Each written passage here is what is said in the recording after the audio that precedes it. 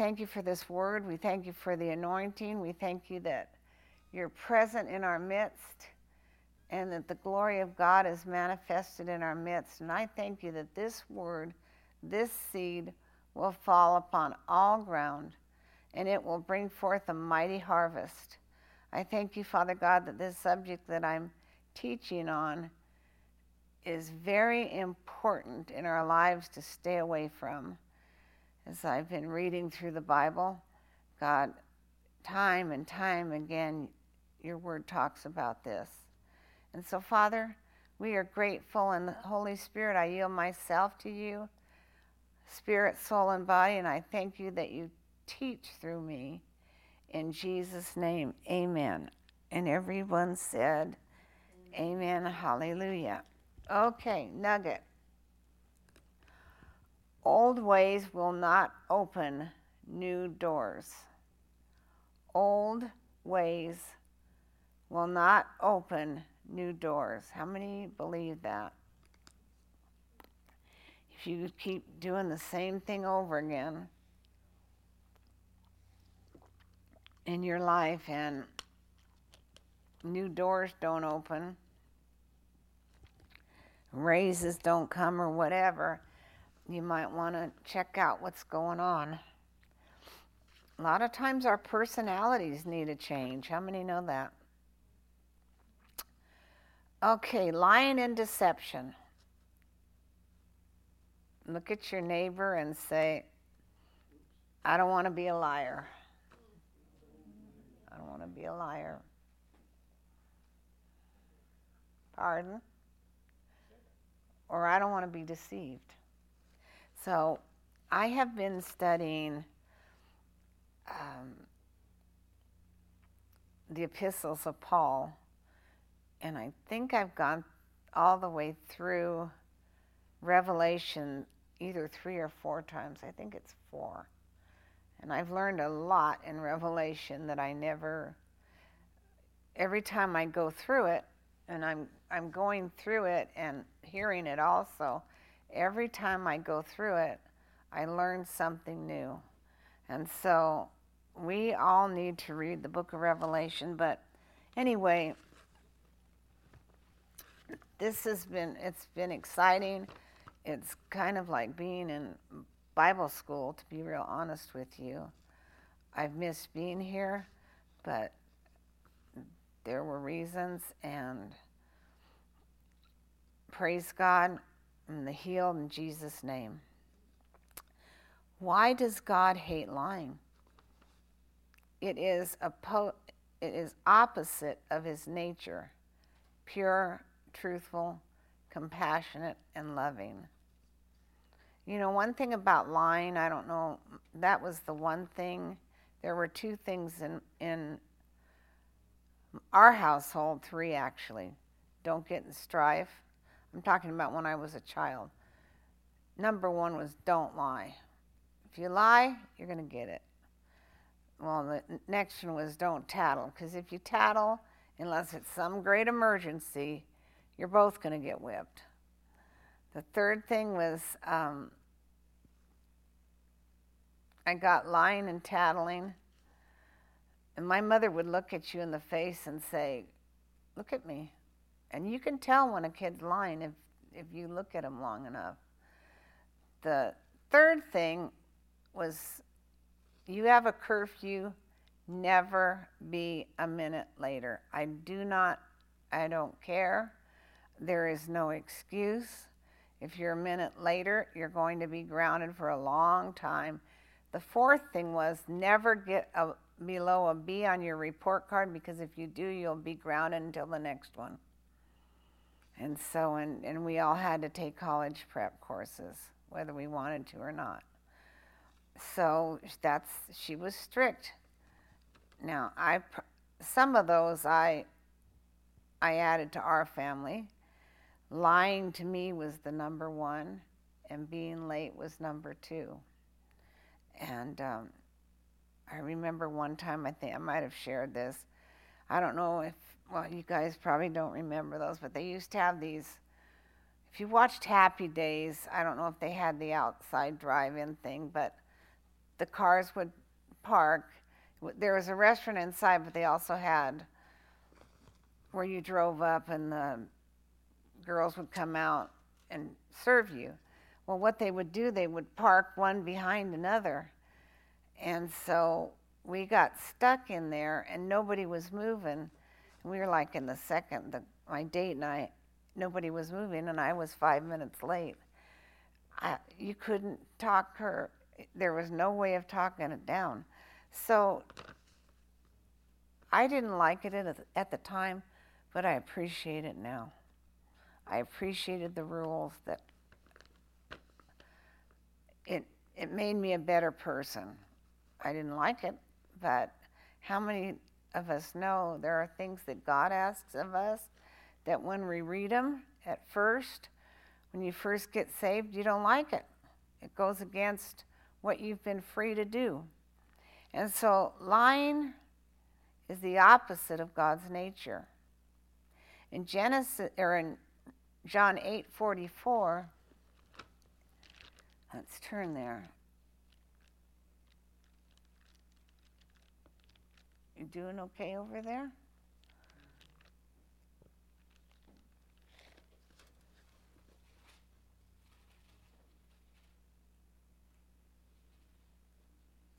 You are. This is very interesting.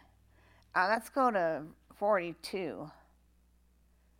Or let's go up to 41. You do the deeds of your father. Then said they to him, we be not born of fornication. We have one Father, even God. Jesus said unto them, if God were your Father, ye would love me. For I proceed forth and came from God. Neither came I of myself, but he sent me. Why do you not understand my speech, even because you cannot hear my word? Why do you not understand my speech? Because you cannot hear my word. They couldn't listen to him. They didn't want to listen to them. You know, so many times we wonder, well, why is a person doing this? Because they can't hear the Father. They've decided they want something so bad.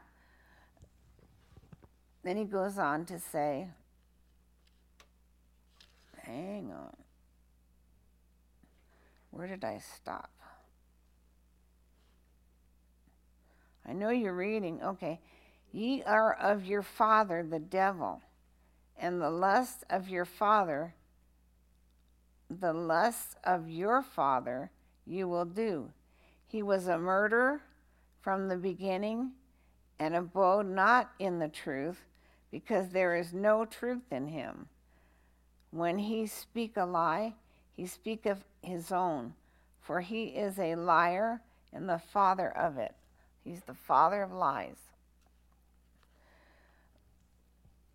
Okay, I'm going to read 44 in the Amplified. You're of your father, the devil, and it is your will to practice the lust and gratification, the desires which are characteristic of your father. He was a murderer from the beginning and does not stand in the truth, because there is no truth in him. When he speaks a falsehood, he speaks what is natural to him, for he is a liar himself and the father of lies and of all that is false. Now, you know, a lot of people in the times that we're in right now, it's really interesting. We're seeing so much going on in our government, and there are so many liars that are so much lying that's going on. Well, putting their hand on the Bible that they don't even believe in and swearing on it, they're not going to tell the truth. They don't believe in it. They don't believe in the power of it. That's what the Lord showed me. They don't believe in the power of it. They don't really care. It's just like a book to them. So they'll lay their hands on it and swear by it and whatever, but it's a book that means nothing. And so they'll go ahead and tell their lies. And so don't, you know, people get so concerned because the times we live in, every day we see something different, and we're becoming closer and closer to the end time. It could be any time, really. Okay. In Genesis chapter 3, let's turn there.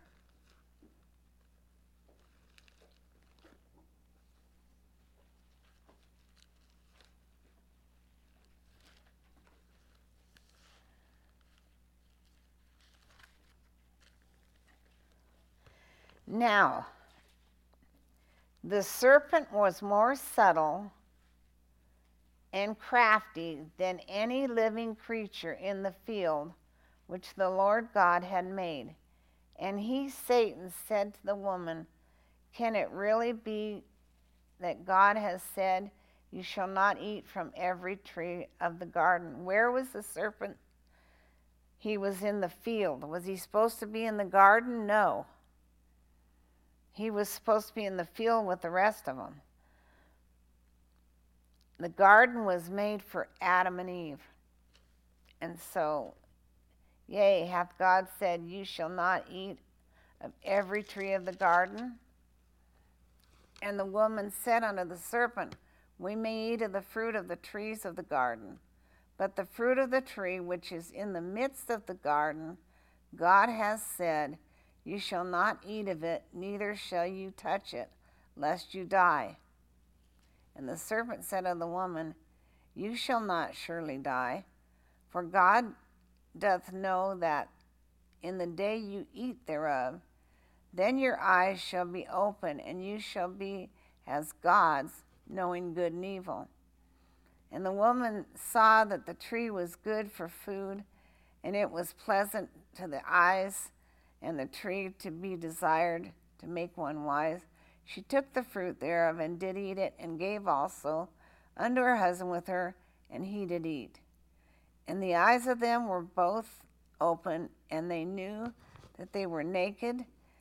And then it goes, they sewed fig leaves together and made themselves aprons, and then God had to kill an animal to dress them. How sad when you look at this. He directly contradicted God's word that you will not surely die. Let's turn to 2 Corinthians 11:3.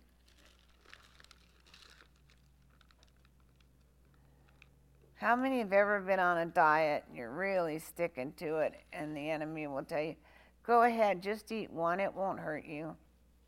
You've been on the diet long enough, and if you eat it, it won't. Every time. That is how I've blown my diet every time, by just eating one, because one became many. So we need to understand he knows exactly what are the strongholds in our life, mainly because either our family or we've opened the door to it, and so that's where he's going to tempt us. I've said before, I've never been tempted to rob a bank. It's not even something I would even think about. But we knew a gentleman one time, actually knew his wife, and she married him. Believe it or not, he had been put in jail or put in prison for robbing a bank. She met him out at Lompoc prison. They prayed, he got out, they got married. They started having marriage problems, and he did it again. Now, how stupid can you be? You already know, number one, you know the word. You know where it's going to take you, and that's exactly where it took him.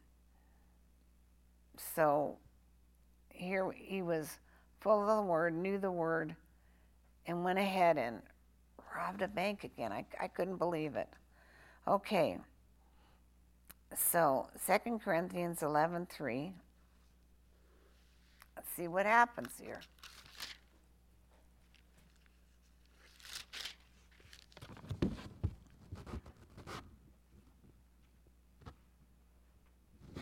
Don't tell me.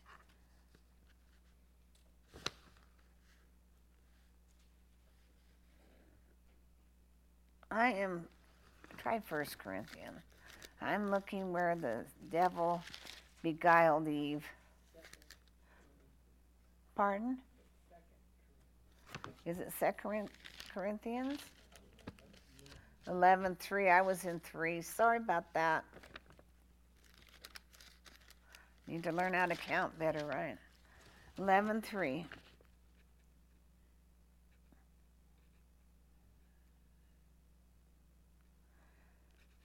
Second Corinthians 11:3.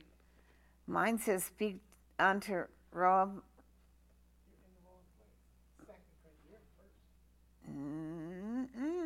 I'm in Chronicles.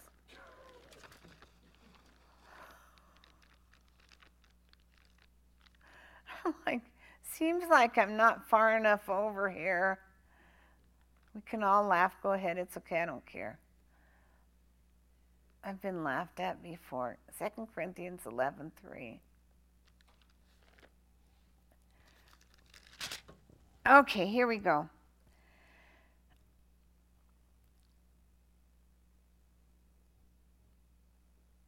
Let's start with verse 1. Would to God you could bear with me a little in my folly, and indeed bear with me. For I am jealous over you with godly jealousy. For I have espoused you to one husband, that I may present you a chaste virgin to Christ. But I fear lest by any means, as the serpent beguiled Eve through his subtlety, so your minds should be corrupt from the simplicity that is in Christ. In the Amplified it says, "But now I am fearful lest even as the serpent beguiled Eve by his cunning, so your minds may be corrupt and seduced, and wholeheartedly and sincere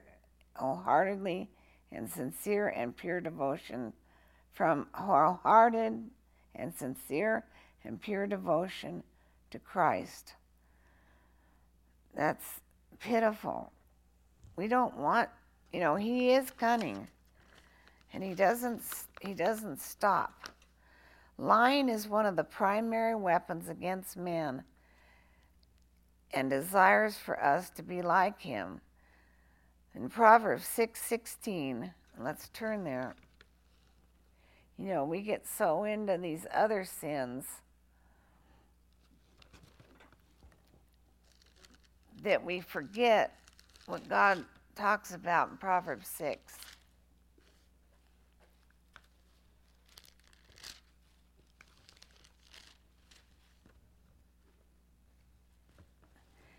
There are 6 things the Lord hates.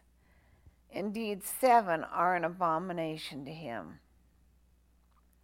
a proud look, the spirit that makes one overestimate himself and underestimate others, a lying tongue, and hands that shed innocent blood, a heart that manufactures wicked thoughts and plans, feet that are swift in running to evil, a false witness who breathes out lies even under oath. There you go. And he who sows discord amongst his brethren.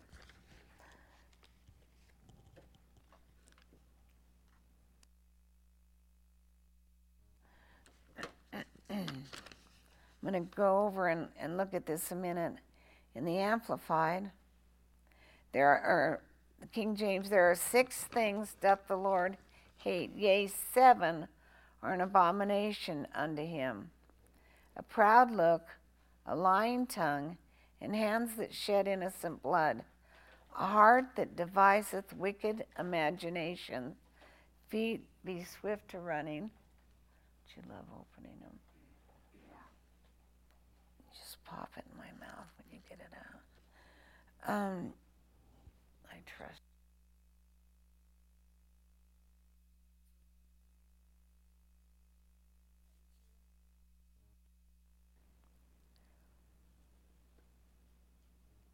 Hang on here.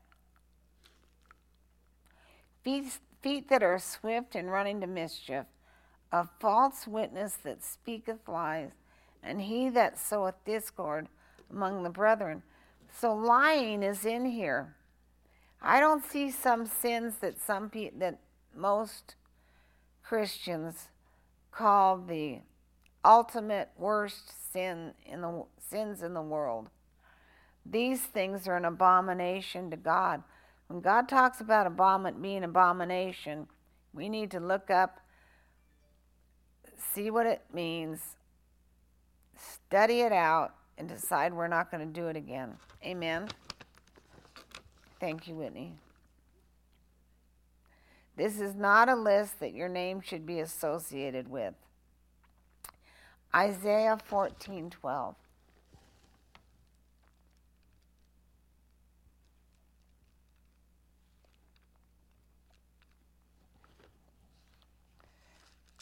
You know, it's interesting. One little lie, you tell one, then you tell another one, and after a while you forget what you said with the first one, and you're all messed up.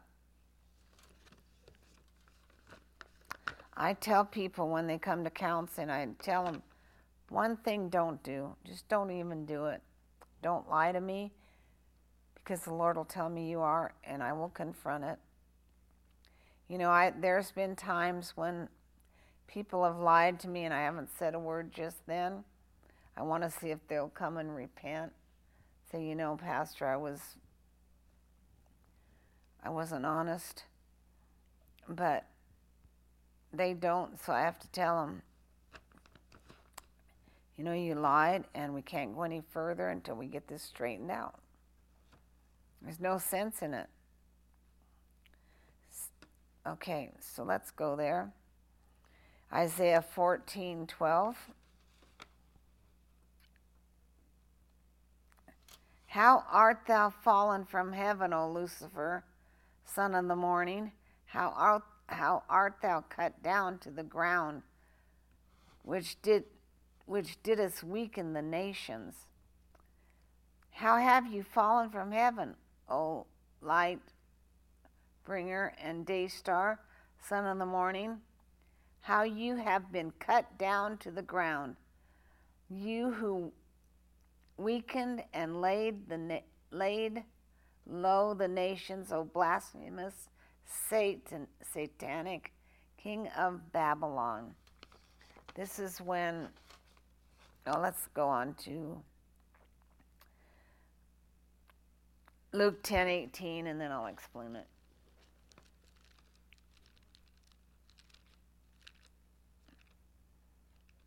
You know, there were dinosaurs. This was the one big thing for a long time that kept me from becoming a believer, because I was from a family of scientists. And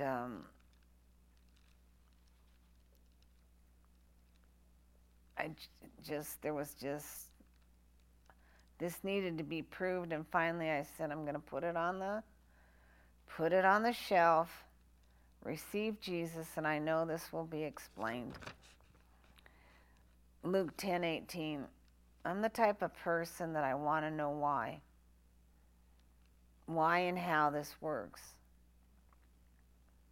Always have been. And God is always faithful if you'll be patient and take the time and keep studying to show you. Okay? Luke 10:18.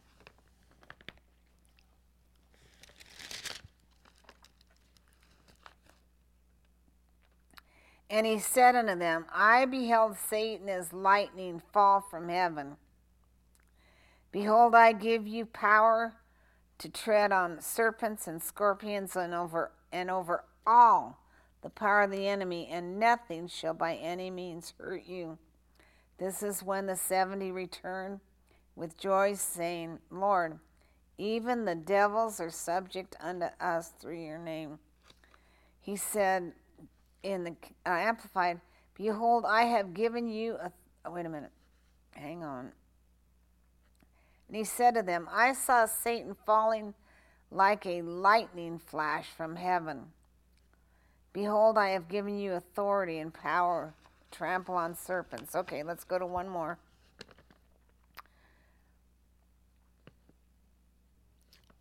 No, we'll stay here. Okay. We never did find the one in Ezekiel, did we? Maybe it was Isaiah. It says that Satan was cast out of heaven and thrown to the nations. There were beings at that time. There were nations. They were beings. Were not human beings. They call them cavemen.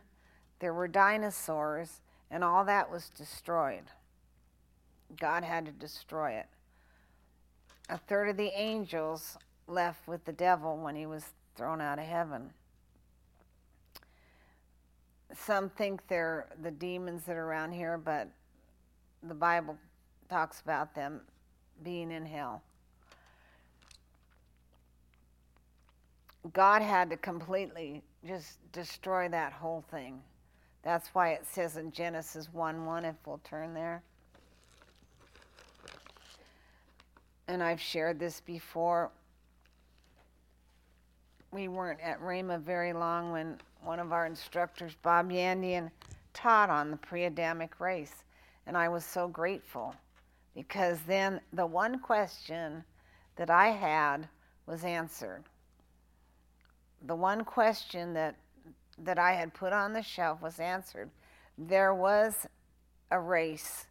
They were not humans before Adam and Eve. It says, Genesis 1:1, in the beginning God created the heaven and earth, and the earth was without form and void, and darkness was upon the face of the deep, and the Spirit of God moved upon the face of the waters. And then we see God said, let there be light, and he goes on, God said, God said, God said. And so he created everything that we see. But before that, there were beings, there were nations, there were dinosaurs, there were whatever. I don't know if anybody's ever been down to the La Brea tar pits. I think I've spoken about this. It's worth going to, man. It's worth taking your vacation and going to. When I was a little girl, I don't know, Paul, did you ever go down there? Every now and then, they're tar pits. And they bubble. I don't know what they're like now. I mean, this was 70 years ago, so. And they bubble, and every now and then they would spit out a bone. And so they have dinosaurs, you know, they got all these bones out of there, and they built the dinosaurs. And so, you know, as a little girl, that was really astonishing to me, was to look at those and this bubbling glob of tar that these bones had come out of. And it was interesting to watch. I mean, I just found that very interesting. So that was something that I'd seen them. I knew they were there. I knew they were thousands and thousands of years, but no one ever taught on it. But this professor, Bob Yandian, he taught on the pre-Adamic race, and it was extremely interesting. He went through the Word, and it was unbelievable. And that I was able to take that question I'd had off the shelf and throw it away because what I wondered had been answered. I don't know if any of you have ever gone through something like that, but that's how my mind thinks. So we see, let's look at Revelation 12:9. If any of you ever get a chance to go down there, that was one of my favorite places to go. I found that very interesting. Watching that bubbling tar through a glass was really interesting to me. That and I can't remember what it was, where you go and look at the stars. I can't think of the word right now. The what? Yeah, Mount Wilson. We used to go up there, and I used to really love that.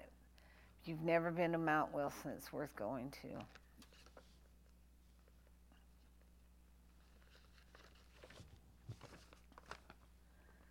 Okay, Revelation 12:9.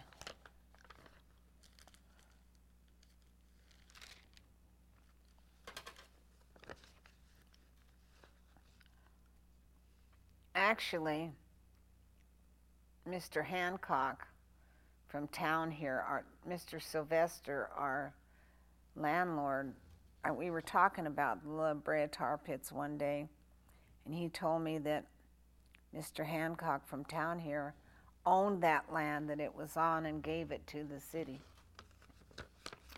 Or to the state, I guess, I don't know, which is very interesting. Santa Maria is known, whether we believe it or not. Revelation 12:9. And the great dragon was cast out, that old serpent called the devil and Satan, which deceived the whole world. He was cast into the earth, and his angels were cast out with him, who deceived the whole world. So, he's a liar. He's a deceiver. He knows how to deceive. In 2 Corinthians 11:14, let's get to Corinthians again.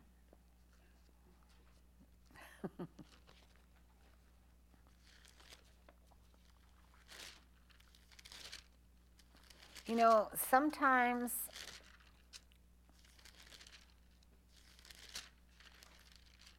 we just have to say, if someone asks us, do I look nice in this? Be honest. Don't, it's not worth lying about anything, trust me. God hates liars. 11:14.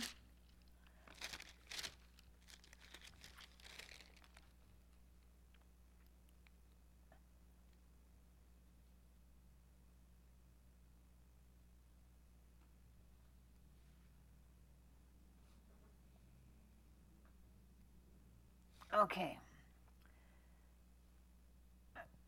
Let's go up to 12. But what I do, that I will do, that I may cut off occasion from them which desire occasion, and wherein thy glory, that they may be found even as we. For such are false apostles, deceitful workers, transforming themselves into the apostles of Christ. And no marvel, for Satan himself is transformed into an angel of light. Therefore it is no great thing if his ministers also be transformed as the ministers of righteousness, whose end shall be according to their works. So there are false teachers, false prophets, false whatever, and they will be known. God is going to open up people's eyes to this. This is why it's so important. Pastor had found a couple things in the book the other night, and I know what it's like, because Brother Hagin was very careful that he had someone do the writing and the research, but he made sure it was reread over and over so those kind of things didn't show up. But that's why we have to, when we're reading something, we have to really look at it. Really look at it. I remember the one book we were reading, that was the last day we read it, when I was studying the night before, and this man believed that our redemption took place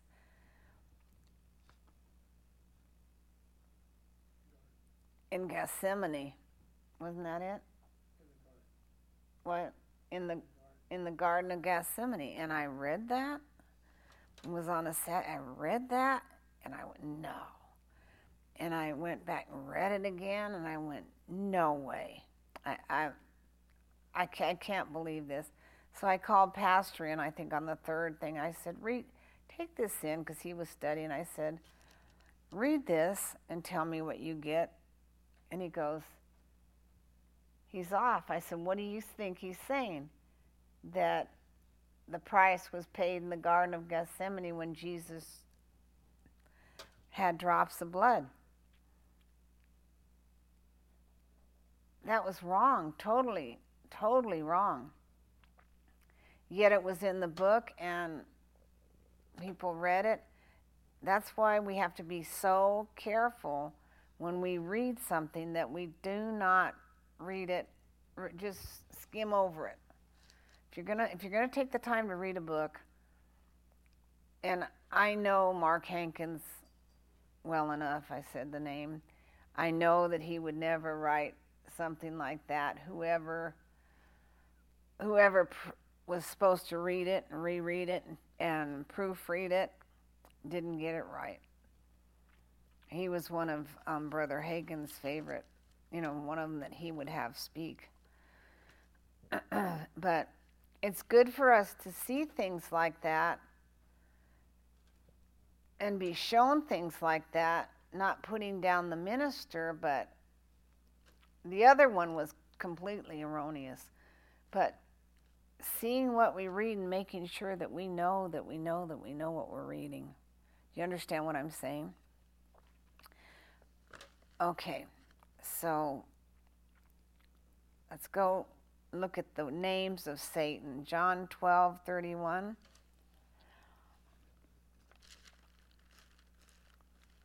It's interesting. I hope you're getting something out of this today. I don't want to lie. Hell is for liars, whoremongers. Every time I go through the book of Revelation, I'm like, whoa.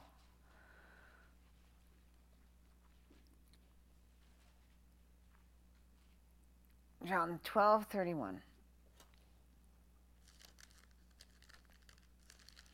I'm going slow, trying to teach like Pastor does. I know I haven't said the scriptures over and over, but John 12:31.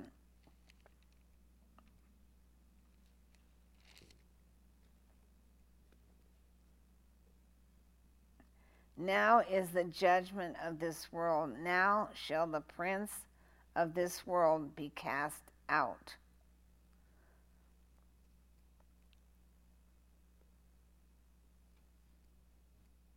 Let's go up a little bit.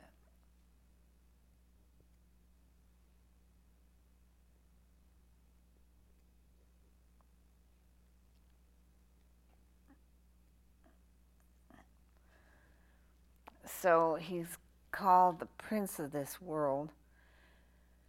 He's called the God of this age in 2 Corinthians 4:4. Remember when they told Jesus that he was casting out devils? We're going to get to that one in a second.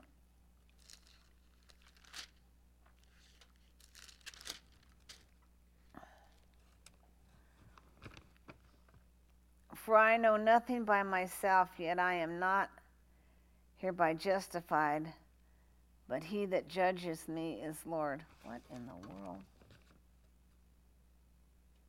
Sorry, now I'm in 1 Corinthians. Honey, I got to get new glasses.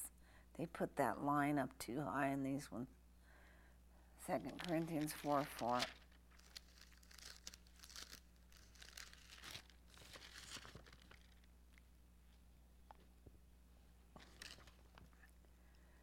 In whom the God of this world has blinded the minds of them which believe not, lest the light of the righteous gospel of Christ, who is the image of God, should shine upon them. The God of this world hath blinded the minds of them which believe not. You know, you walk around and you think, how in the world can these people believe this when it's proven to them? Well, the enemy has blinded their eyes. Some of you have relatives that the enemy has blinded their eyes. You're going to have to pray for them, that their eyes are open. Revelation 12:9.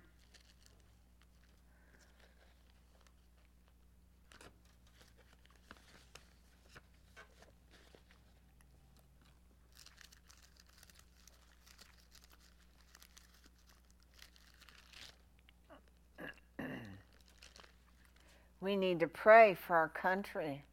We need to pray for our president. Things are being exposed and people are being exposed. We need to pray for the upcoming election. This election coming up, when is it? November, is very important. Revelation 12:9.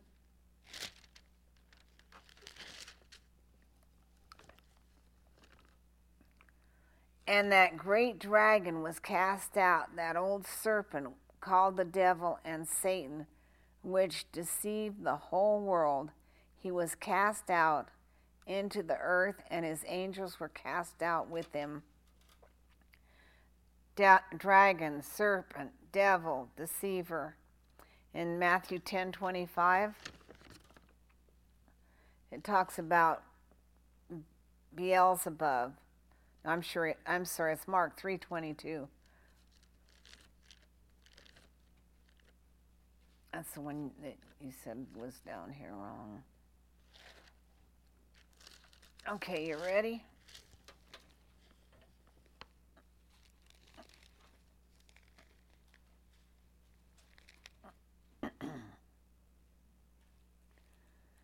Don't tell me.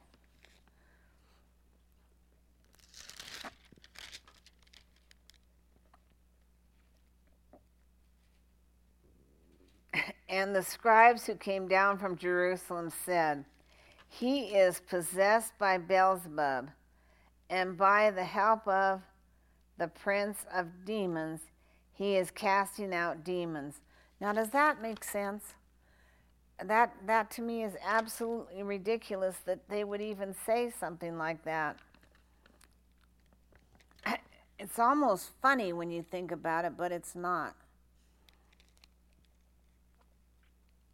And the scribes which came down from Jerusalem said, He hath Beelzebub, and by the prince of the devils casteth he out devils. And he called them unto him, and he said unto them in parables, How can Satan cast out Satan, and the kingdom be divided against himself? And if a kingdom be divided against itself, the kingdom cannot stand. And if the house be divided against itself, that house cannot stand. And if Satan rise up against himself and be divided and cannot stand, but hath an end, no man can enter into a strong man's house and spoil his good, except he will first bind the strong man, and then he will spoil the house. Verily I say unto you, all sins shall be forgiven, even the sons of men, and blasphemies wherein soever they shall blaspheme. But he that shall blaspheme against the Holy Ghost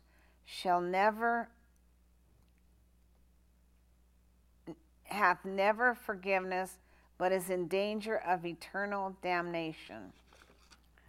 That is heavy when you think about it. Let's go to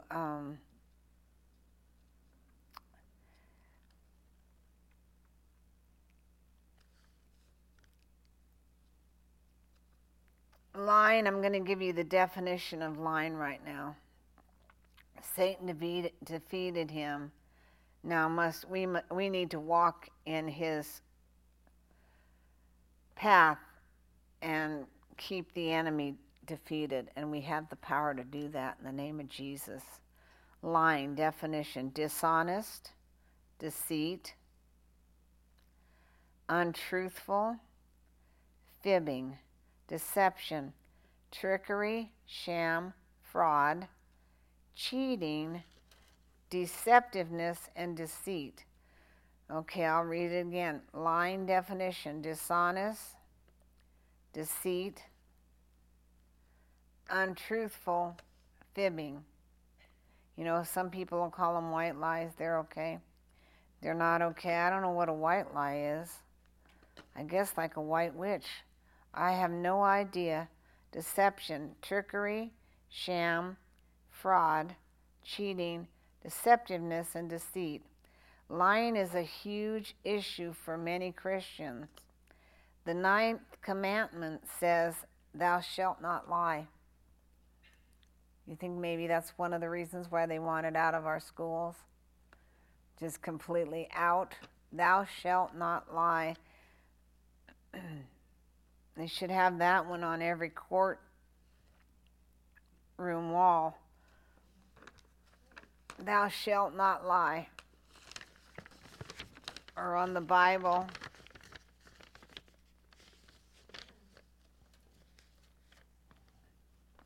Okay. Let's look at some of these. In Zephaniah 3:13. I'm skipping over a lot right now.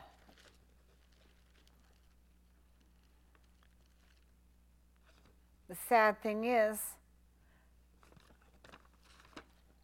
kids now today don't know the 10 Commandments, and there's so much deception and lying going on in the schools that they don't know it's wrong. I mean, in ourselves we know it's wrong. Our conscience tells us, whether you're born again or not, that you are doing wrong. You know, God gives everybody a conscience. Okay, Zephaniah, you ready? The good old Z brothers.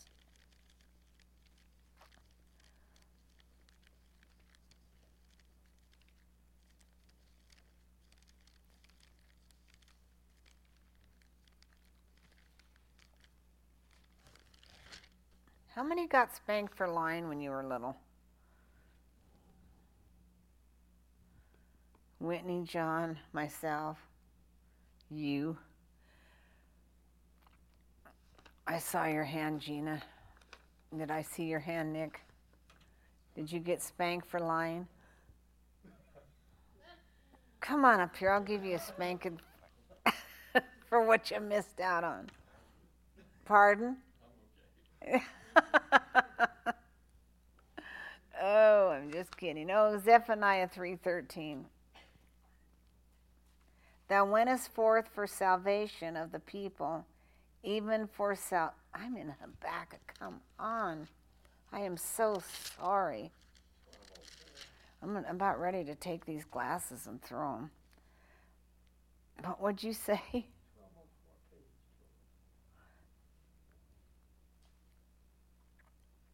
Listen to this. The remnant of Israel shall not do iniquity, nor speak lies, neither shall a deceitful tongue be found in their mouth, for they shall feed and lie down, and none shall make them afraid. When I read this yesterday, this is what I got. If you don't lie, if you don't do iniquity, or speak lies, or have a deceitful tongue be found in you, you're not going to fear. You won't have to deal with fear. When I read that and I read it and I read it and I kind of meditated on it, I thought, this will keep a person free from fear. And we need to teach our children this. Of course, none of us have. You two someday might have little kids. I'm not saying together. I'm talking to you two over there. But someday you might get married and have little children. Remember this: teach them not to lie.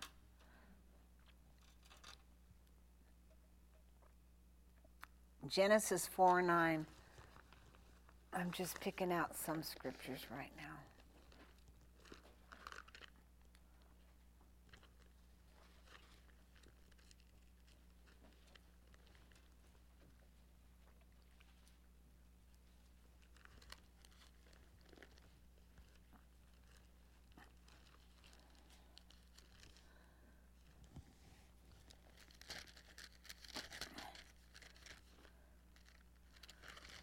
Somebody's being real good over there. This talks about Cain and Abel. You know, lying unfortunately began in the garden. You know, they had it made. They had it made there. Just leave the tree alone that's in the middle of the garden. It must have been a beautiful tree. I don't believe it was an apple tree. Leave it alone. But they couldn't leave, you know. And I know the enemy, I think, just kept coming to her. See that tree over there? It's beautiful. He went around every way he could to get her to fall. And Adam was standing right next to her. He's the one that God told. And he saw her die, her beauty go away. And so here we see their two sons. Chapter 4, verse 1. And Adam knew Eve as his wife. And she became pregnant and bore Cain. And she said, I have gotten and gained a man with the help of the Lord. And next, she gave birth to his brother Abel. Now Abel was a keeper of sheep, but Cain was a tiller of the ground. And in the course of time, Cain brought to the Lord an offering of fruit of the ground. And Abel brought of his first fruit of his flock and of the fat portions. And the Lord had respect and regard for Abel and for his offering. But for Cain and his offering, he had no respect or regard. So Cain was exceedingly angry and indignant, and he looked sad and depressed. And the Lord said to Cain, why are you angry? And why do you look sad and depressed and dejected?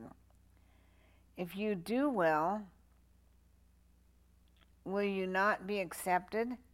And if you do not well, sin crouches at your door. Its desire is for you, but you must master it. Now that's heavy. That saying right there is heavy. Sin crouches at your door. Can you imagine God telling you this? Sin is crouching at your door. Its desire is for you, but you must master it. You might all want to write that down somewhere, because if you got anything that came out of this today, we need to get this. And Cain said to his brother, let me go out to the field. And when they were in the field, Cain rose up against Abel his brother and killed him.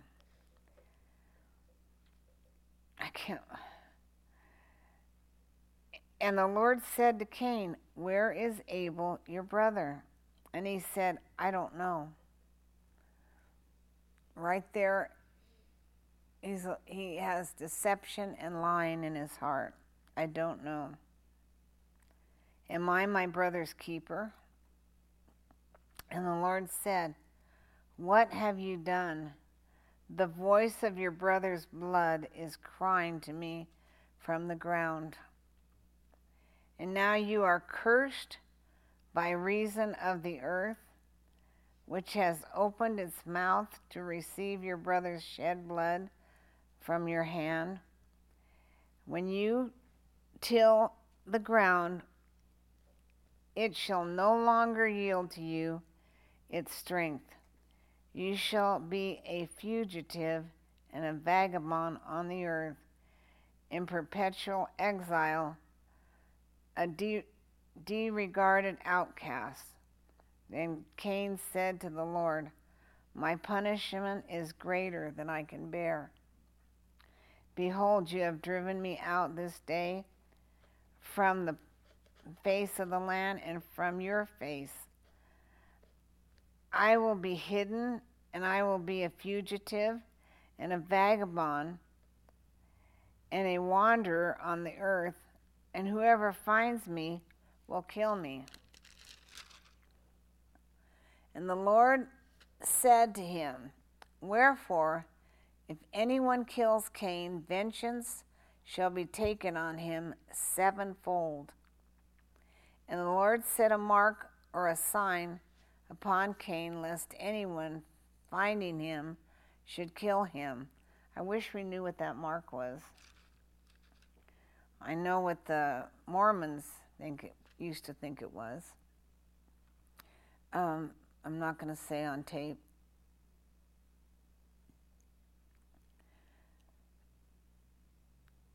So Cain went away from the presence of the Lord and dwelt in the land of Nod, wandering, east of Eden. And Cain's wife, one of Adam's offspring, became pregnant and bore Enoch, and Cain built a city and named it after his son Enoch. To Enoch was born Irad, and it goes on Methuselah and the father, and it goes on. All these names. In verse 24, if Cain is avenged sevenfold, therefore Lamech will be avenged 77-fold. And Adam's wife again became pregnant, and she bore a son, and called his name Seth. For God said, she has appointed for me another child instead of Abel, for Cain slew him. And Seth also a son was born, who was named Enosh. At the time men began to call upon God by the name of the Lord. Praise God.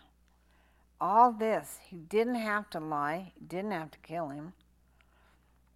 You know, they knew about blood offerings because of their parents, what had happened with their parents. An animal's blood had to be shed for the remission of their sin, which is sad, and yet he brings him a bunch of vegetables. That's not what God wanted. You know, when we take communion, we see the blood, and we see the bread, which represents his body. You know, I can just imagine when God came down and Abel was not there and he knew what had happened. I know the one I wanted to read. That's the one last one, and then we're done. It is in, sorry about that. I've been skipping around to, it's in Acts.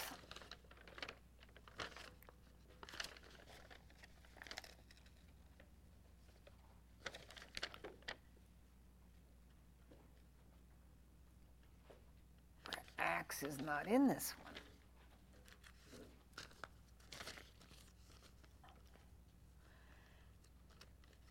Laurel, don't feel bad. If you saw my writing, you'd go, whoa. Let's hope I can read it.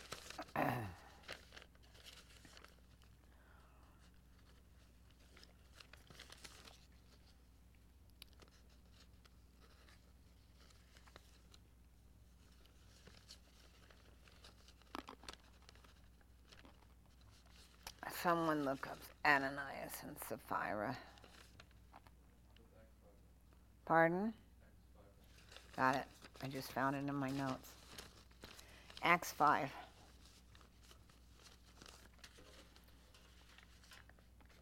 Remember the scripture we had that talked about completely being cast out? Blaspheme.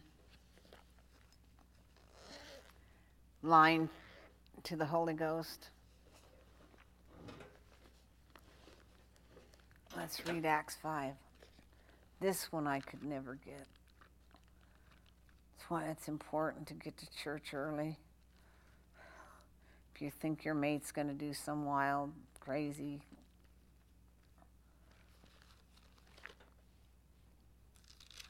felt sorry for the guys that had to carry him out. Okay, here we go. Acts chapter 5. But a certain man named, verse 1, Ananias with his wife Sapphira sold a piece of property and kept back part,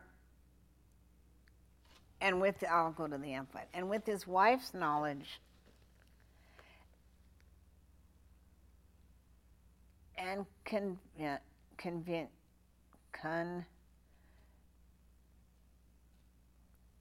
pronounce it, Terry, or whatever. Can you pronounce that word? I can't even hardly see the word. He kept back the wrongfully appropriated sum of the proceeds, bringing only a part and putting it at the feet of the apostles. So he and his wife agreed they would keep back a wrongfully appropriated sum of the proceeds, bringing only a part and putting it at the feet of the apostles. Number one, no one was asked to do this. It was on their own. It was offerings that they gave on their own. People were giving offerings that time to build up the church. And so no one was told that they needed to do this. This couple decided to do this. Yet, they decided to put aside some of it and say they were giving all of it. They decided, we're going to do this, and didn't even think about, this is a big lie. We're bringing this into the church before God, and we're giving it to God, and they decided to say they were giving all of it. But Peter said, Ananias, why has Satan filled your heart that you should lie to and attempt to deceive the Holy Spirit?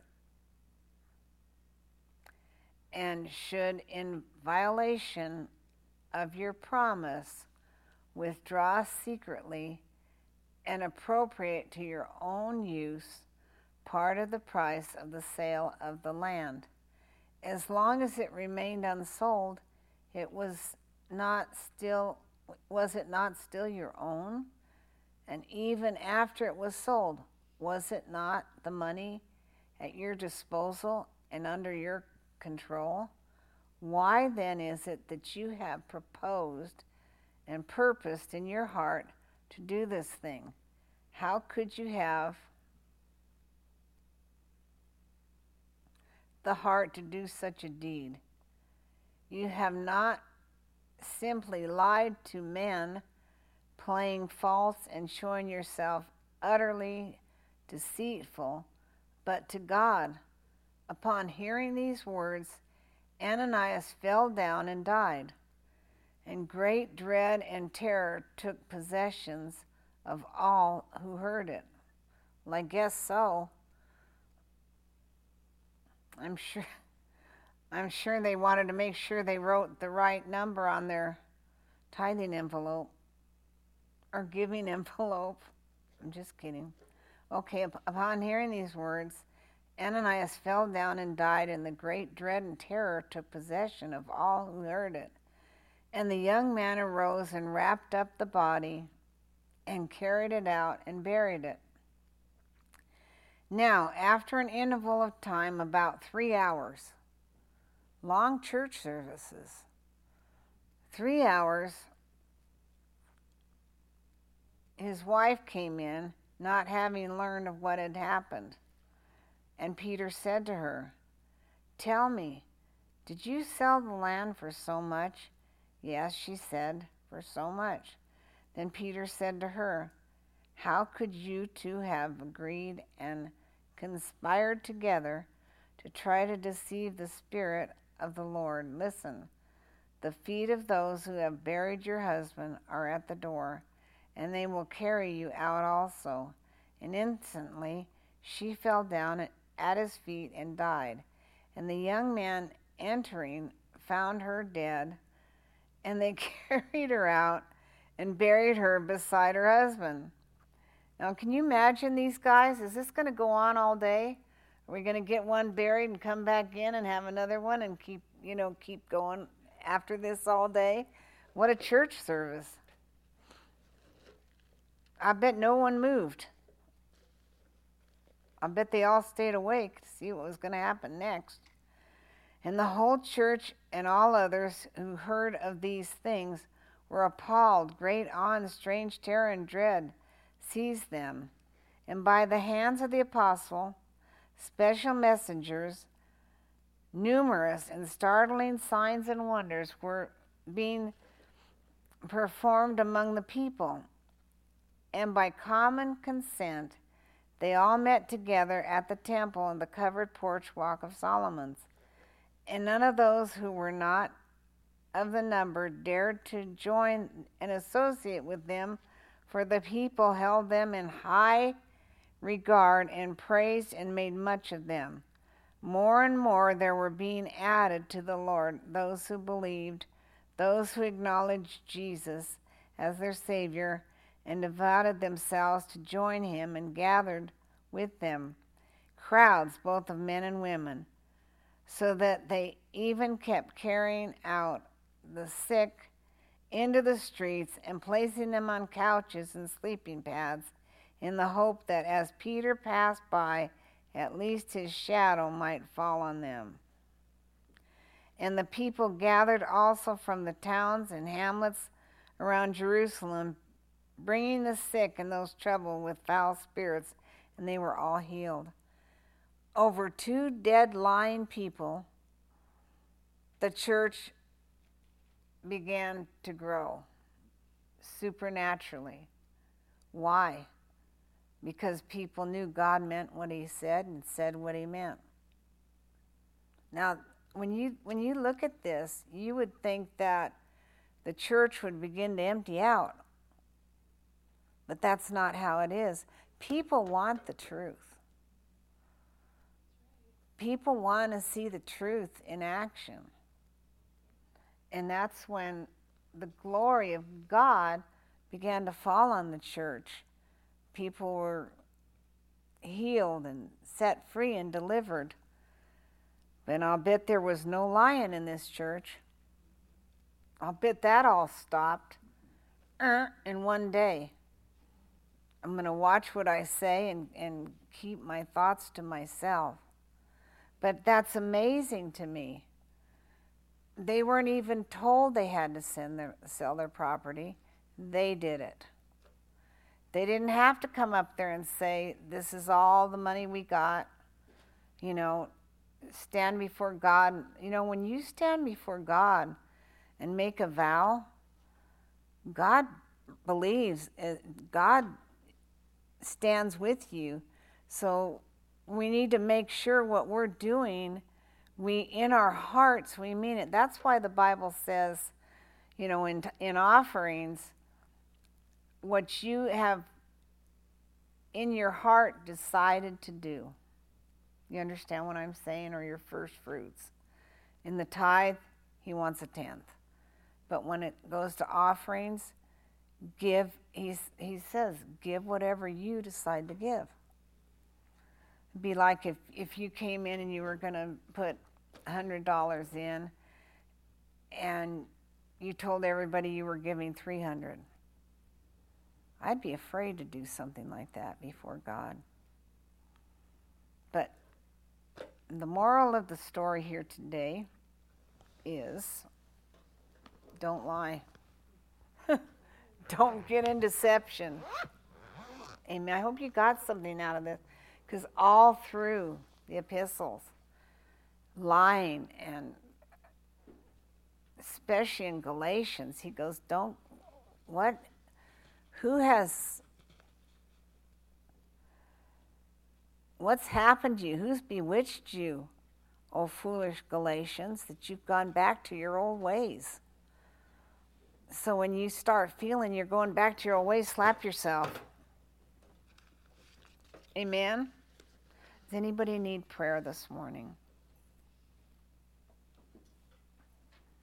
I hope you got something out of this. I got a lot out of it. I didn't even preach half of it, I don't think. You'd be shocked how much God talks about lying, and Jesus talked about hell, and I mean, it's amazing. The things that, this is our book of direction on how to make it through to the other side. Walking with the Lord. And as long as we walk in it and do what he says, we're free. So no one needs prayer this morning. Okie dokie. Do you mind if I sit here and pray over you? Terry, can you pull this? And we thank you in the name of Jesus for your teaching this morning. God, that we just make a checklist on some things in our lives. Father, if there's any areas where we've lied or we've been lying and we haven't even realized it, we ask you to reveal things to us so we can get them under the blood according to 1 John 1:9, and that you will complete the work that you've begun in us. And Father, greater are you that's in us than he that's in the world. We are more than conquerors. Now, I call finances in to every person in this church. Supernatural finances, God. You know where they are. You know how to find them. And I also pray for those that are looking for houses. You have the perfect house for them. And we give you the praise, the glory, and the honor. In Jesus' name, amen.